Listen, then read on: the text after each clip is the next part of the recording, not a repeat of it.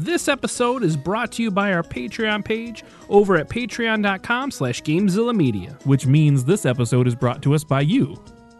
Right? That's how it works? No, not me. No, the fan. Right, yeah. The listener. We're talking, when I say you, I mean the listeners. Yes, the figurative you, right? Yes, but nobody else is in here with us as we record this. Who are you talking about? I'm looking at the computer when I say it.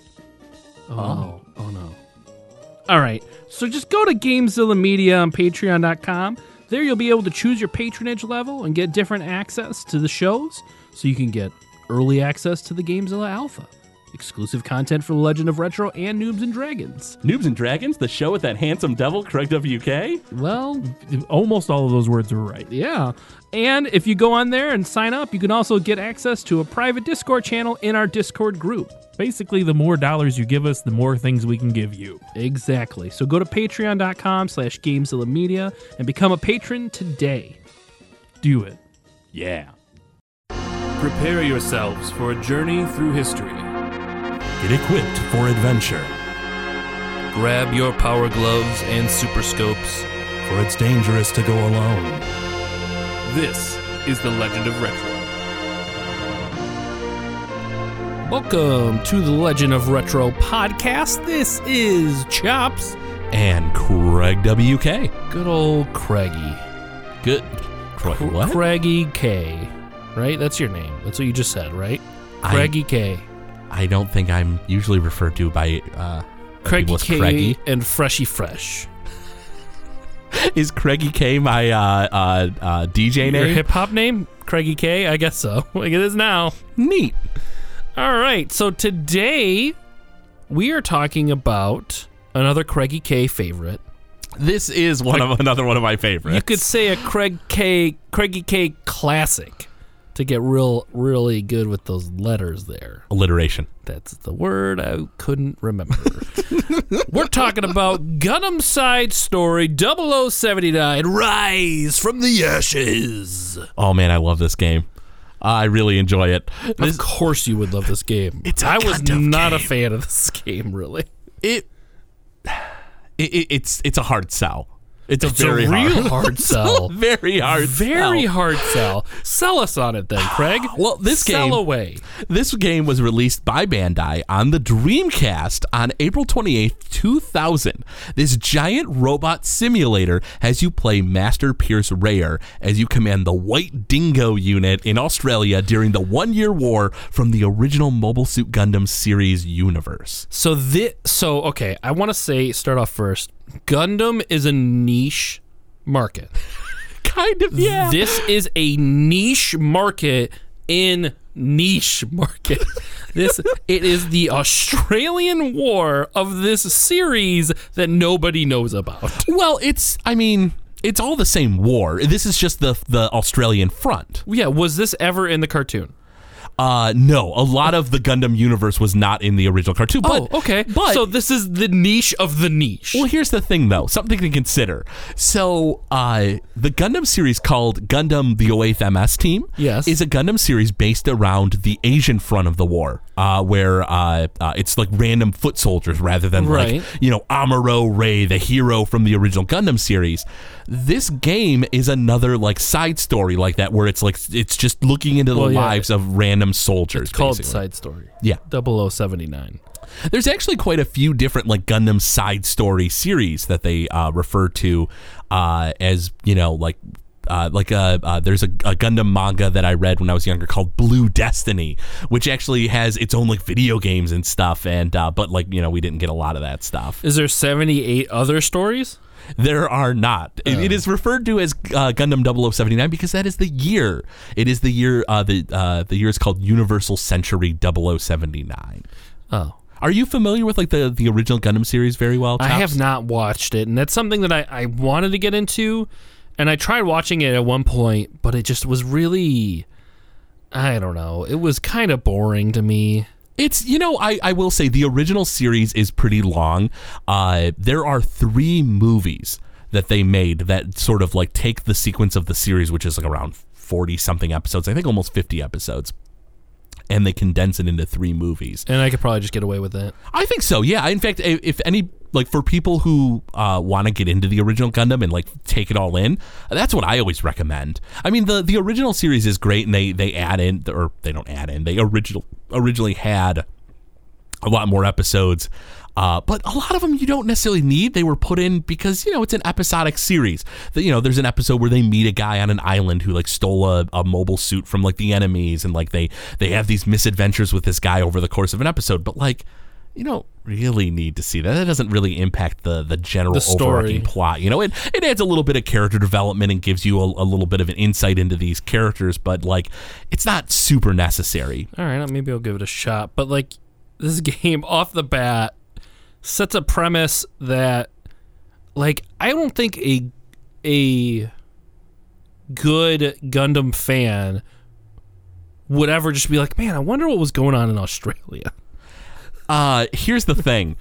For real big fans of the original Gundam series, this kind of stuff to me is some of the most interesting stuff, because really? Yeah, it really is, because here's the thing is you have this series that's based around a war. So the original Gundam series is from the 1979 anime Mobile Suit Gundam, where Amuro Ray, this kid, gets into this mobile suit called the Gundam, and it's super powerful, and it's this series all about like him.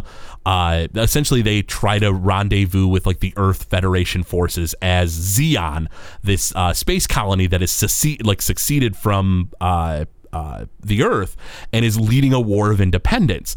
And so, like, you know, when you look at the series as a whole, you think like, oh, okay, it's Gundam, it's just giant robots fighting, whatever.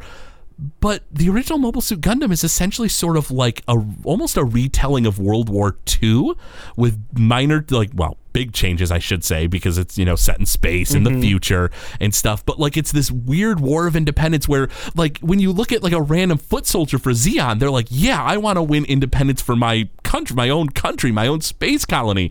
But the leaders of Zeon are all crooked and rotten and stuff. But like, the random soldiers don't know that. They're kind of their own heroes. And so it's this sort of like kind of sad story where, you know, you have all this like, you know, stuff based around the Gundam series. And the thing is all the side story stuff, to me, that's all the really cool stuff, is like all the random soldiers and stuff and like what they do and you know, stuff like that. I guess so. I mean, I yeah. Well, let's just get into the game. So it was on the Dreamcast, and then that's another generation that I'm not super familiar with. Yeah. But the graphics are actually pretty decent in those games. I'm kind of surprised. The draw distance is not great, you know, but the actual like models and stuff of the giant robots look awesome. Yeah. And they're all done pretty, like, this is going to be the nerd in me. You'll have to forgive me, Chops, but like, I will never forgive the nerd in you. I embrace the nerd. Oh, well, there we go. I feel the nerd. But the thing is all the different models are pretty authentic. Like the commander type Zaku's have the differences that the commander type Zaku's would have. The mobile suit Zaku 2s. Are those the I have like a list of different units. So wait, are those the good units or the bad units? The Zaku's are the enemy, oh, okay. I don't have forces. those listed in front of me. Never mind. Oh, well, and those are the mobile suits that I'm the most interested by. I think the design looks really, really cool. They're the mobile suits that look cyclopean. Yeah, the one with the big eye on. Yeah, the single eye mobile suits. All the Zeon suits only had one eye. Okay. And so anyway, the gameplay though is you're in the actual cockpit of the mobile suit. Yeah, it was weird. It's very disorienting. Strange. You know what? I played when I was younger, my buddy Andy was really into like flight sims and stuff. He was really interested in like piloting and jets and stuff. So like he owned a lot of like simulators like that. So for me, the cockpit view, it's pretty par for the course. I'm actually kind of used to that. But you play in the cockpit, and you essentially you play as like one of these mobile suits. You get a different array of weapons depending on your loadout. Yeah, I actually have a list of weapons here. You have a machine gun, a rocket launcher, prototype beam rifle, a beam spray gun, beam rifle, head Vulcan, beam saber, hand grenade, shoulder cannon, and then a shield, which is either large or small. Yeah, there's a ton of different weapons, and it's cool because these are the weapons that you see in the series. All these different Gundam series, have all this different like array of weapons. Yeah. And so it's really cool to be like, if you're somebody who like loves a gym unit, the GMs, the Federation Forces. Oh, you mean like an RGC 80 GM cannon? Yeah, just like that. Or maybe an RGM 79 GM? Uh-huh. Yep, exactly. Okay. They're also. I have them listed here. I wanted to feel part of this. Later in the game, you actually get custom gym snipers, which. You mean the RGM 79 GM sniper? Yeah. And the RGM 79 SPGM sniper. Yes, that would be the custom built just for the White Dingo unit. On the very last mission of the game. Yeah, you only get a the Sniper last 2. thing. Yeah, the Sniper 2. It's a modified version, decked out in blue and white. Mm-hmm. And what's kind of cool is we talked about Journey to Jaburo on the show previously. Make sure to go back and listen to it. But what's cool is in that game, I think I had told you back then, Chops, that you can you go through this different mode as like a random soldier and you unlock different units. Yeah. There's a cutscene in that game where the one of the characters from Gundam Side Story 0079 Rise from the Ashes lets you have one of these suits, and she taunts you and she's like, oh, do you think you can handle this unit? And she talks about like the White Dingo unit and stuff. So there's like the tie-ins between the series and games. I'll be honest, I was taken out every time I heard someone say White Dingo. It's a little goofy. It's a real goofy name. It's if I'm not mistaken, there are all the units of GMs in this game are like I think there's like a red wombat unit. It's all based around the animals of Australia with different colors. It just feels like a stereotype, doesn't it? A little, yeah. I mean, let's face it. There's quite a lot of media from Japan that's a little xenophobic. Yes, just a pinch, just a smidge, just a sprinkle of xenophobia. But yeah, so you have all these different mobile suits, and you like basically like what's cool is like you get these very, very military based missions. Like the first mission is like you go take out anti-aircraft guns. It's very like war. It's very strategy based. Yeah, because the game isn't just cockpit playing, it is also tactical because you have a grid map system that you command your ally units and you choose what kind of actions they're taking, whether it's a search, whether it's a kill, whether it's a defend, a position. I thought that was really interesting that it kind of incorporated two elements of games, but I guess if I'm thinking of like simulator games, that's right up the simulator alley. Yeah. To me, this is more of a simulation Gundam game than like an action adventure game. Yeah, you're pretty much spot on with that. It is very simulation based. It's you in the cockpit and you control your soldiers and like you command them to do like echolocation searches to see if they can find different mobile suits in the area. Yeah, because you don't know where the enemy's at until you're within range. Yeah, so if you're looking at the map, you don't see anything but your units. But then when you discover them, if you go back to the tactics area, you can see them on the map. You can see them on your mini map. You can see them in the cockpit when you go to that view. Yeah, it's really interesting because like you know the way you should play this game is that you're very strategy oriented and you take your choose. Time. Yeah, you take your time. It's a slower paced game, and I think when people think giant robots, they think like destruction, Armored Core, Robo Pit. Oh yeah, they think very fast moving games, and so. It's just sort of interesting that in this game it's a little bit more down to earth. It's a little bit more. It's a more serious game. Yeah, it absolutely is. Honestly, the original Gundam series, like unlike G Gundam, unlike Gundam Wing, G Gundam, the best Gundam. You bite your tongue. I almost started cursing at you, and we don't do that on this show.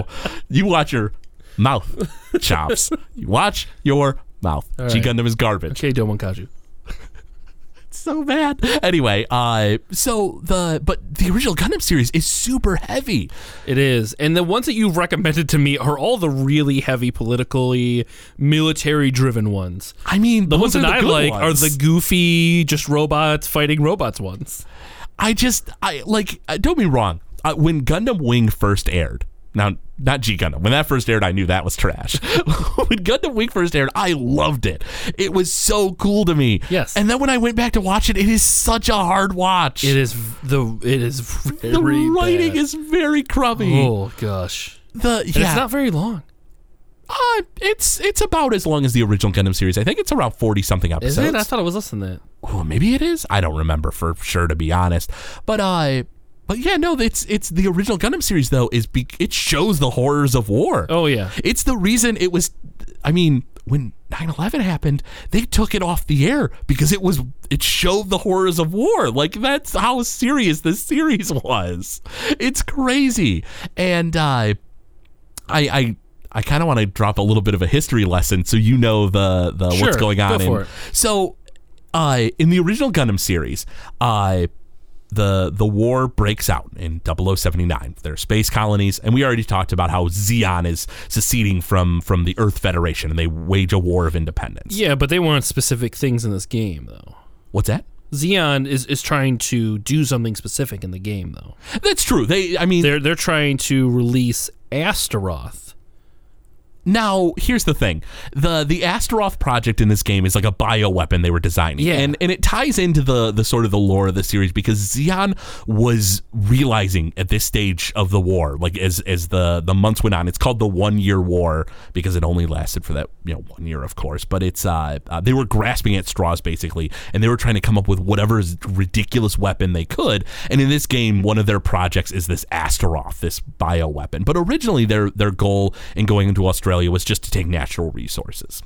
But here's the thing, to give you an idea of how heavy this is in the opening months of the 1 year war in this Gundam series, you have Operation British, where Zeon took a space colony, gassed it, dropped it on Earth in an effort to destroy Jaburo, which we've talked about previously, the primary base of the Federation forces, and annihilate it. They destroyed part of it in orbit, so it knocked off its course. It hit Sydney, Australia. In this game, if you look at a map of the Gundam series, Sydney, Australia is just a giant bay. It annihilated it. Oh my god. How heavy is that? Sydney, Australia is just destroyed, just gone off the face of the earth. They later signed all these treaties to prevent weapons of mass destruction and stuff. But that's where the opening to this game is Australia is a front that it shouldn't be won back. It's it was obliterated, and Zeon just swept through and took control of the continent, and that's where you're at in this game as you proceed through and trying to stop their Astaroth project, but mostly just to take their bases back. I was going to say, so the subplot of them releasing Astaroth, a biological weapon that is going to accelerate plant growth and life on Earth, really isn't the issue. It's the fact that Zeon's crazy and wants to they want their independence, but at all costs. Yeah, absolutely. And here's the thing is throughout the series, it's shown time and time again that the Zeon soldiers are just soldiers. They just fight the war that they think they should. It's their homeland. But the leaders are utterly insane. Just completely. That's frightening. And that's one of the things that's so horrifying about this series is it shows the horrors of war. The soldiers you're fighting are actually in some cases kind of cool. The final mission has you confront your rival, Vish Donahue. He's a Zeon ace pilot. You fight him throughout the game, and finally he ends up in a MS-14G ground Gelgoog, this mobile suit, which is a really late production model, which was you never hardly saw it in the series. It's this really powerful mobile suit. You fight him, you fight this mobile armor, and in his death throes, he's trying to get you to not destroy these transport carriers that go back into space. But you got to destroy him because the Astaroth is on him. But he's also telling you that the soldiers on him are just rookies. They're just cadets. They don't know what they're doing. Please don't kill them. But you gotta. And like, just how depressing is that? I'm really depressed right now. As you should be. I don't like this episode anymore. No one should listen to this. Too late. Just hit stop and delete it. Too late. Well, here's something that is a little off topic, but I think you might appreciate. One of the side characters, Mike, one of the people in your unit, is voiced by Steve Bloom, the voice of Spike Spiegel from Cowboy Bebop. Oh boy, it's kind of funny when you. Like, I'm not surprised because those voice actors were like interchanged through a lot of those English translations. What's funny though is Steve Bloom eventually like sort of embraced anime and he became like a definitely a prominent voice in anime. In this game, he has a pseudo name. I don't remember. Oh, really? Yeah, he didn't use his real name for this game. Interesting. Yeah. Oh gosh. But yeah, the missions are like you take over enemy bases. You like, and what's kind of cool is like there are different points of the game where it's like there's a train going through. Will you stop it? If not, then this happens. If so, then this happens. Oh, it actually tells you. Well, I mean, you eventually later find out like, oh, this person who was on this train, like this is that person. Things like that happen. So like. It's pretty interesting stuff. There's a lot of depth to it, even though it's a very short game. Okay. Well, I have other stuff to talk about this game, but I'm sad. Yeah. But I'm sad. Do you think you can talk about it anyway, Chops? I will try. There is a premium disc for this game. Did you know that? I certainly didn't own it, but tell us some more. Well, you could only own it if you got the original Japanese version of it. Because I certainly didn't. Basically, you get it once you complete the original Japanese version of it. I don't know how you got it. It was released at the same time of the game, but I'm guessing it's like a special order. I think once you beat the game, it's like somebody comes in a suit and like tie, and you're like, "Who are you?" And they're just like, "Take this," and they like snap the briefcase in Japanese. open. I don't know how to say "take this" in Japanese. Just say something in Japanese. Okay, there we go. I don't think that was it, though. Definitely not. I'm pretty sure that was a line from a fighting game. Probably. So it has like some extra content in there. You can get a G-beam rifle and a hyper hammer in there. The hyper hammer is from the original Gundam series. It's a ball and chain. Yep. It's a spiked ball and chain, but there are jet thrusters. Oh yeah, you saw it in Journey to Jaburo. Yeah. To Jaburo. And then there's also an MS simulator, which lets you battle against Amuro Ray in the RX-78 Gundam, as well as the RX-77 gun cannon and RX-75 gun tank from the original Mobile Suit Gundam animation game. Amuro Ray is about one of the most powerful new types in the entire Gundam series. He's one of the best Gundam pilots in the Gundam franchise. That's kind of cool. And there's also sound test. There's artwork. There's some extra stuff that you can do in that extra disc, but it was never released in the United States. Of course not. And it'll only work if you possess an original completed Japanese save file. It won't even work? Won't even work if you bleed it in America. So if I used my old save data on my Dreamcast and I imported this game, because I'm pretty sure it was Dreamcast wasn't region locked. I don't remember, but yeah. It wasn't, because I had a copy of Capcom vs. SNK 2, which was only released in Japan. So yeah, it was not region locked. So if I got this game offline, I still couldn't play it. Yep, you couldn't play the extra stuff. That's horrible. Yeah.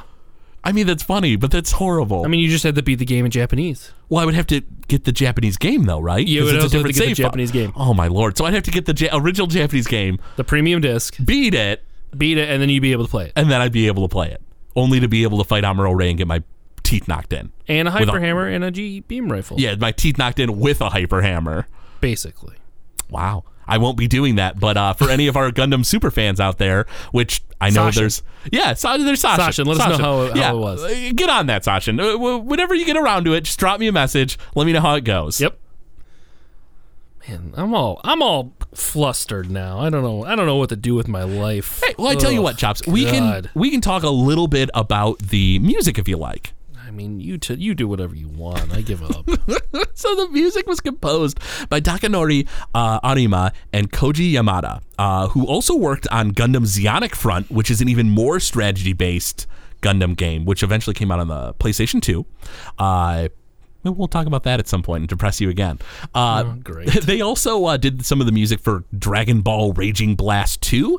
I did enjoy the music for this game. It's epic and sweeping, but honestly, I was kind of disappointed that it didn't use the original score. I was very disappointed in the music. Yeah, it was just real. It was like a Flight Simulator music if it had it. Like a Flight Simulator doesn't have music.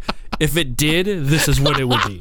You're not wrong. I tell you what, let's let the our listeners hear a little bit and judge for themselves. This is, I believe, the opening song. There's honestly not a lot of music available for this game online, which is weird because there's some really, really obscure stuff online, and for some reason this isn't one of them. So let's give this track a listen.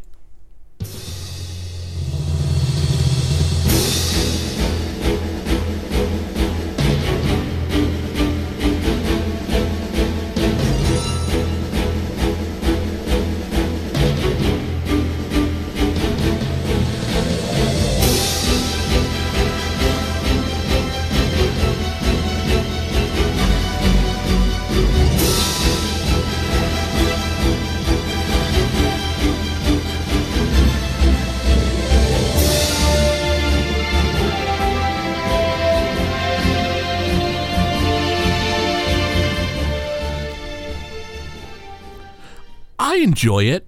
It is kind of mundane. It's not, and that's the thing. Is like Gundam, the original Gundam series has all that like disco-y, like because it's from late 70s, early 80s, right?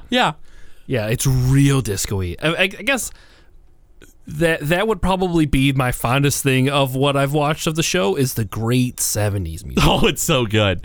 So here's the thing, though. Little bit of backstory. When I played Gundam Side Story, I played through it quite a few times, and the thing is, though, is the strategy's fun, sure, but I got to the point where I was pretty good at the game. So you didn't even use your friends, did you? No, I had them hang back and defend.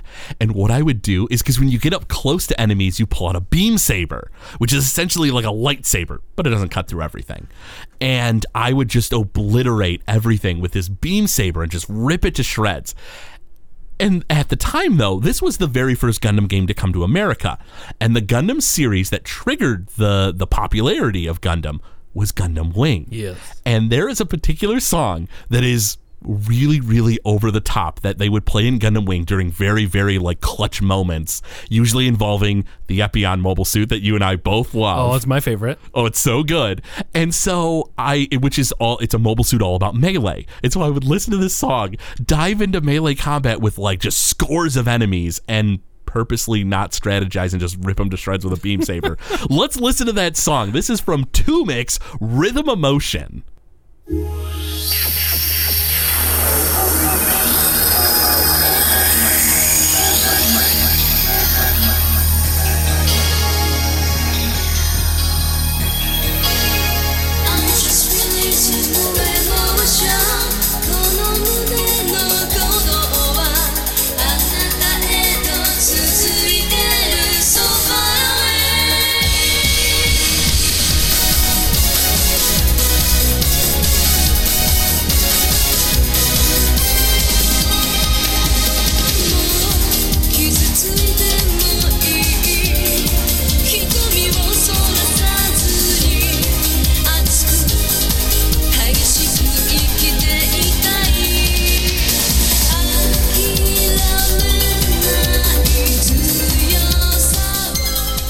'Let me set the scene. Put this music in the background. Here comes Craig, running in Australia, or what's left of it. Beam saber to the face, beam saber to the crotch, beam saber to the chest, just murdering robotic units. Yeah. Oh yeah. Absolutely. I loved to play this song just on repeat as I would rip through enemy mobile suits. It was so much fun. How loud were you playing this?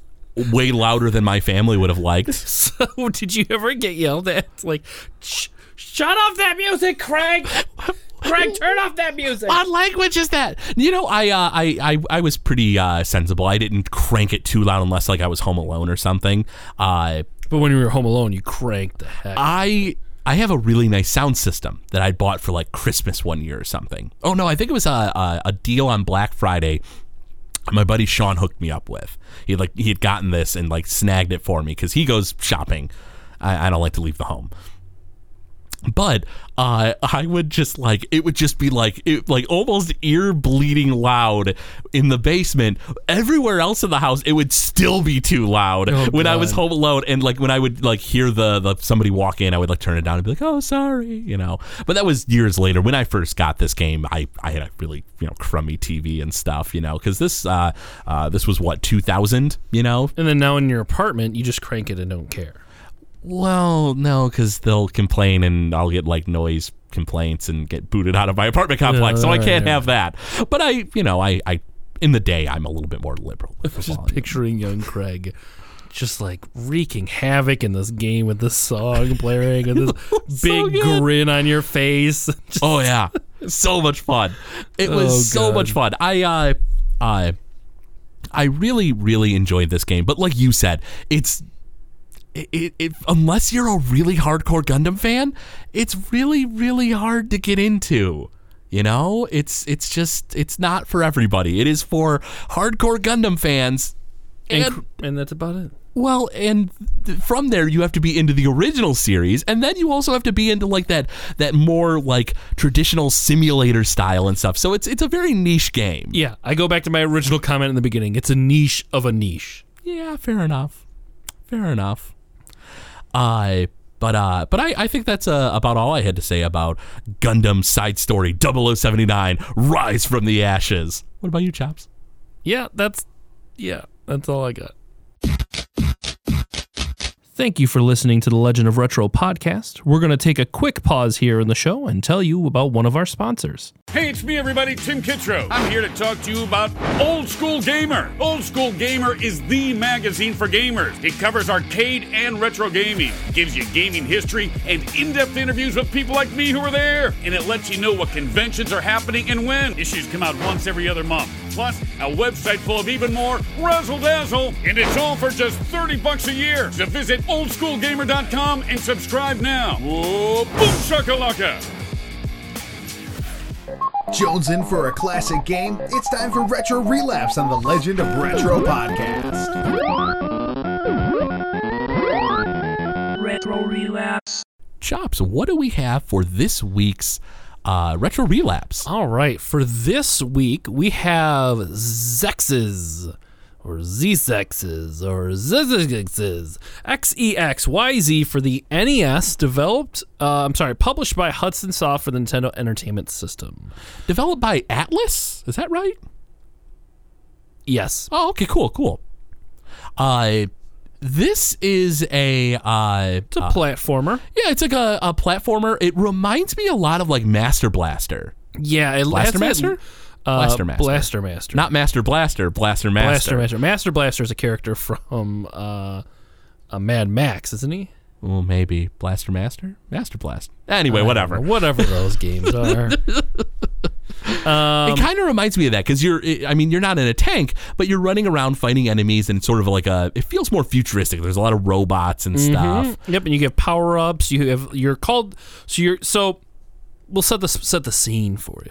The story takes place in the post-apocalyptic year of 2777, after Earth has been devastated by nuclear war and natural disasters, with the island nation of Xexyz being now threatened by alien robots. You know, this isn't too far off from Gundam, honestly. This is very in line. This was an unnatural pick, I guess. I didn't know that line so well. You play a character named Apollo, and it's a side-scrolling platform game. Basically, your goal is to destroy the evil Garuza and rescue Princess Maria and save the planet. I was actually pretty intrigued by the game. Like, when I first started it, I was like, okay, it's going to be like a shoot 'em up or something, right? And it starts it as a platformer, and I was like, this isn't what I was expecting in the least. Yeah. And you get to like power up your weapons, you just shoot guys, you jump. It's very similar to that. There's different rooms you can go in. But there's also, for the even numbered of stages, which I didn't get to, is a side-scrolling shooter game part of it. Oh, that's more there gradient is. style. Yeah, so the character jumps into a vehicle and then does an auto-scrolling Gradius-like boss fight. Oh, nice. I kind of thought that there was some kind of shoot 'em up aspect to this game, and I didn't see it obviously playing the game, but it's just because we didn't get far enough. That's because we suck. Yes, I will say that I died like an idiot, and I feel like if I had enough time, I could have totally. Did you get to the boss?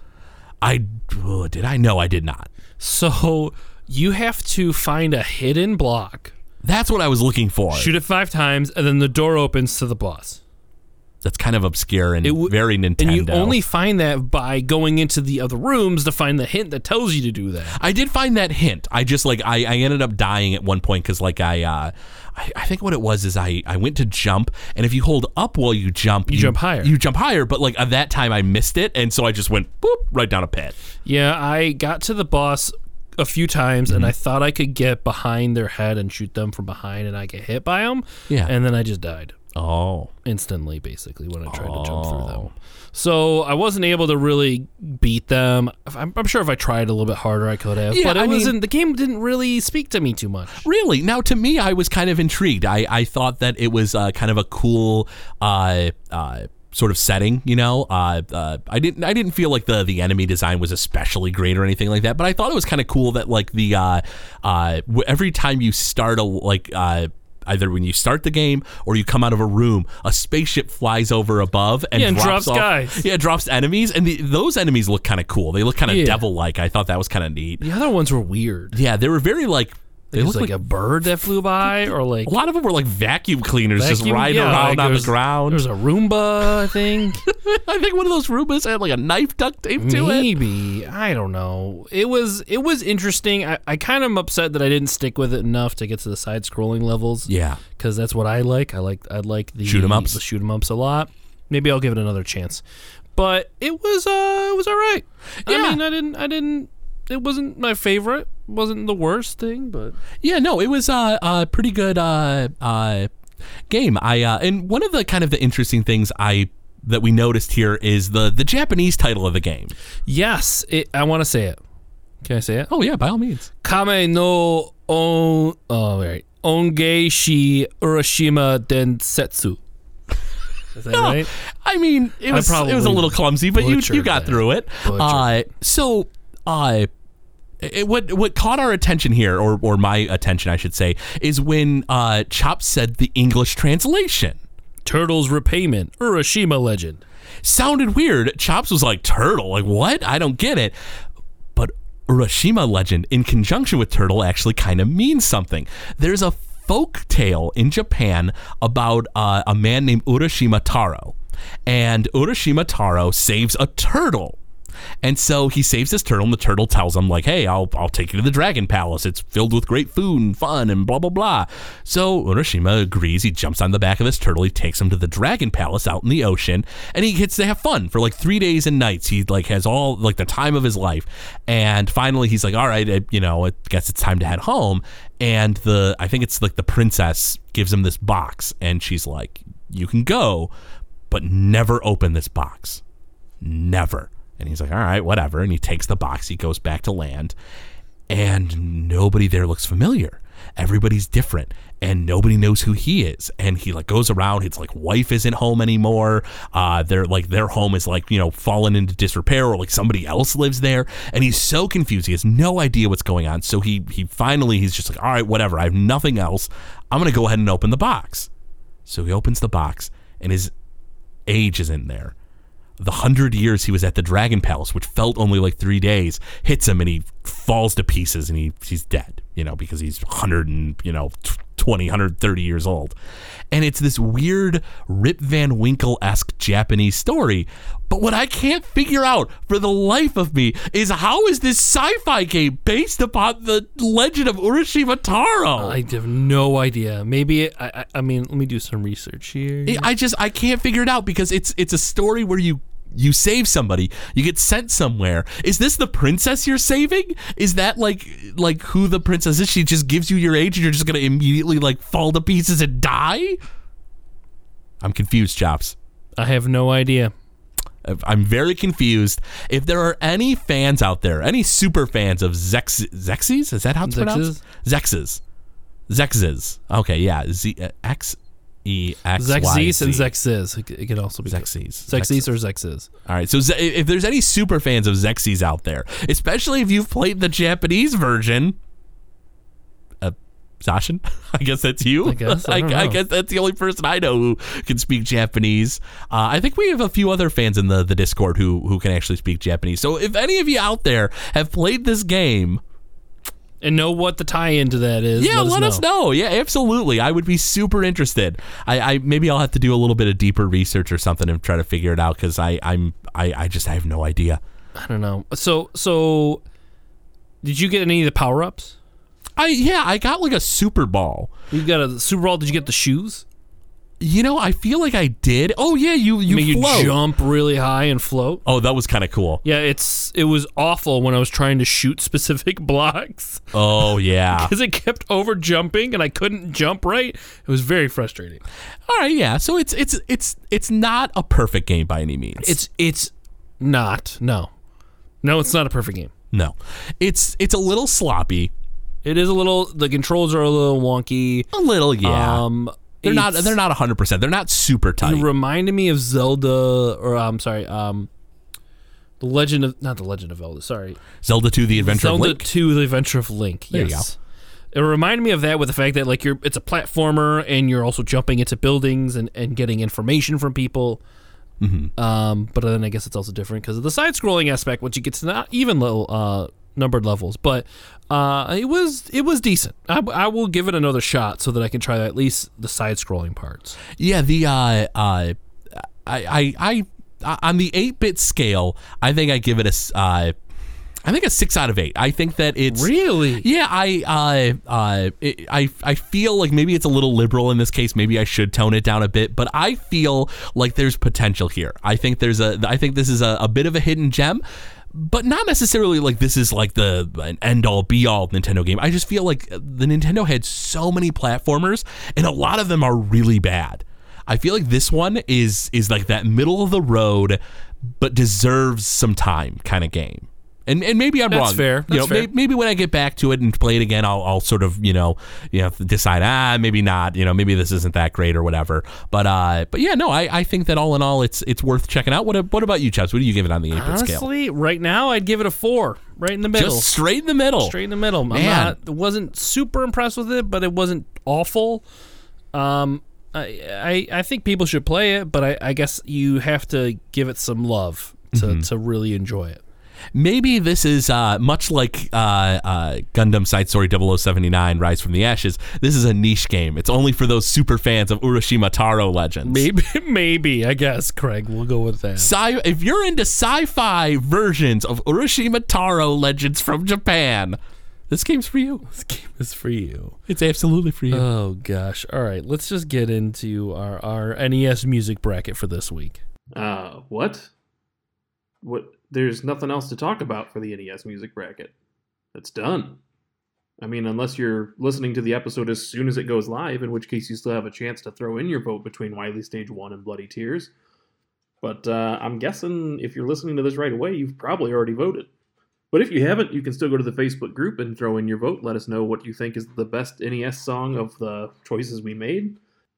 The only thing left to say about the NES music bracket is that next week we will have our fan bracket episode, where Craig, Chops, and I go through your choices to see who the People's Champ is. So keep an eye out for that, because that episode was a ton of fun to record, and just overall, just a lot of fun, man. I don't know what else to say about it. So thanks for tuning in. Thanks for your participation.